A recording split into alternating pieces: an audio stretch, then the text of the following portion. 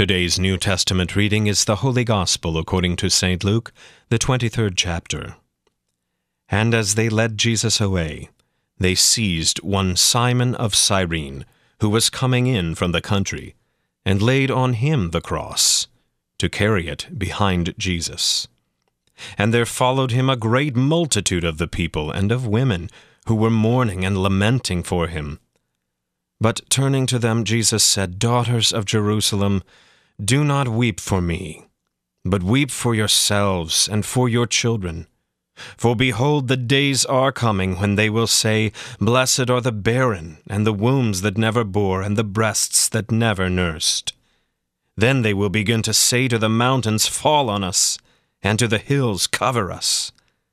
For if they do these things when the wood is green, what will happen when it is dry?"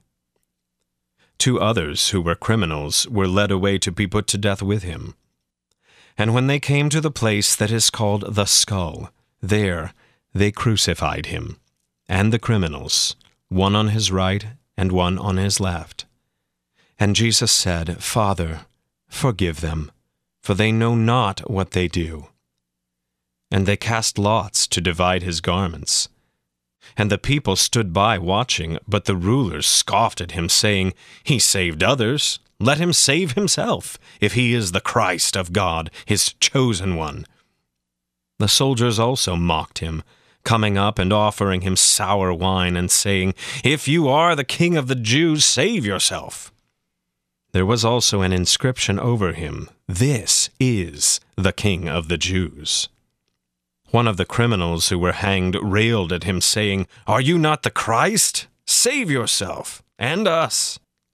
But the other rebuked him, saying, "Do you not fear God, since you are under the same sentence of condemnation, and we, indeed, justly? For we are receiving the due reward of our deeds, but this man has done nothing wrong." And he said, "Jesus, remember me when you come into your kingdom." And he said to him, "Truly, I say to you, today you will be with me in paradise." It was now about the 6th hour, and there was darkness over the whole land until the 9th hour, while the sun's light failed. And the curtain of the temple was torn in two.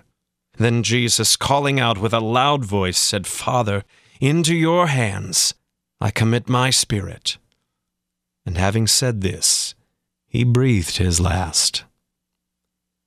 Now when the centurion saw what had taken place, he praised God, saying, "Certainly this man was innocent." And all the crowds that had assembled for this spectacle, when they saw what had taken place, returned home, beating their breasts. And all his acquaintances and the women who had followed him from Galilee stood at a distance, watching these things. Now there was a man named Joseph from the Jewish town of Arimathea. He was a member of the council, a good and righteous man, who had not consented to their decision and action, and he was looking for the kingdom of God. This man went to Pilate and asked for the body of Jesus. Then he took it down and wrapped it in a linen shroud, and laid him in a tomb cut in stone, where no one had ever yet been laid. It was the day of preparation, and the Sabbath was beginning. The women who had come with him from Galilee followed, and saw the tomb and how his body was laid. Then they returned and prepared spices and ointments. On the Sabbath they rested, according to the commandment. This is the word of the Lord. For today's meditation on God's Word, we welcome Pastor Duncan McClellan. "Father, forgive them, for they know not what they do." But how could he? A righteous God cannot overlook the sins of unashamed, unrepentant, bold sinners. To do so would be to forfeit his righteousness and make a mockery of the holiness that defined him to his people, and that he had required of all people since giving the first command to Adam and Eve in the garden. To cry out to God to forgive others is a noble enterprise, but without faith in a God who forgives sins and with repentance, there can be no forgiveness. Remission of sins cannot exist alongside rejection of the Son of God. Jesus is asking for the impossible. The sign over his head mockingly proclaimed, "This is the King of the Jews." What was meant as a warning to any Jew who would question the sovereignty of Roman rule over their holy land, ironically proclaimed the truth. The righteous ruler of God's people is the one who would unconditionally lay down his life for them. The last gasp of a dying man interrupts the venomous insults of the soldiers and people coiled around the foot of the cross. Jesus, remember me when you come into your kingdom. A flicker of faith in a dark sea of unbelief. This thief perceives the truth.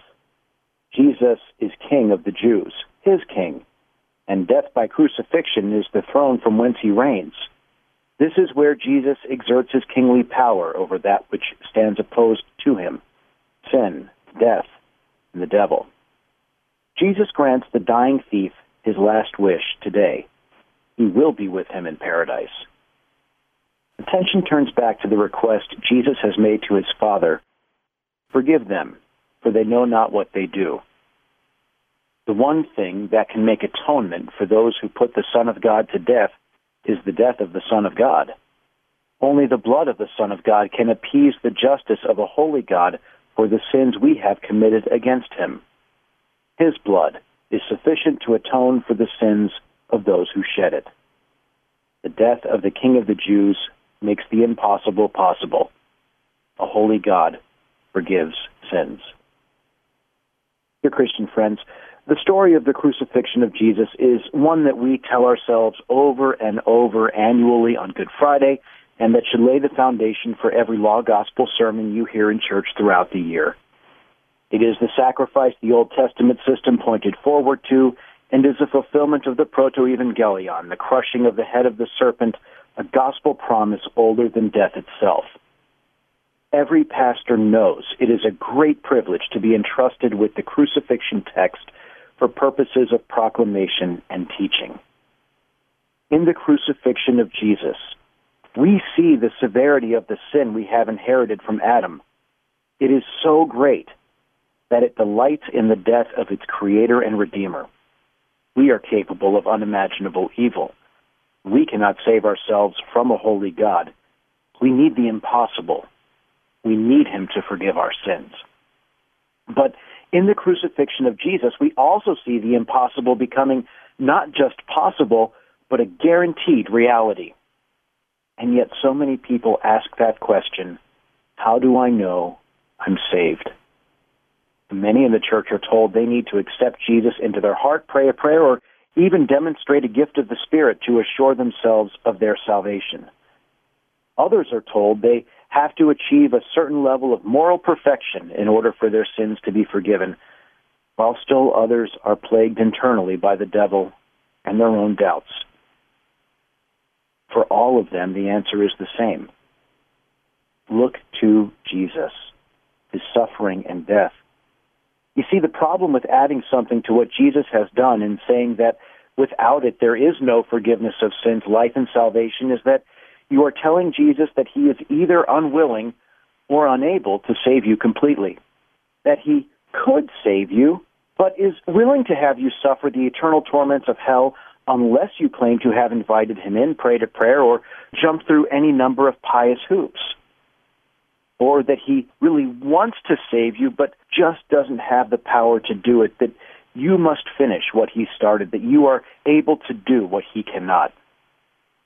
But this is not the Jesus that we see on Good Friday, the Jesus who voluntarily hung on a cross outside of Jerusalem on the day the Passover lamb was slaughtered, the Jesus who healed the sick, cast out demons, and raised the dead, certainly has the authority and the ability to do what we cannot.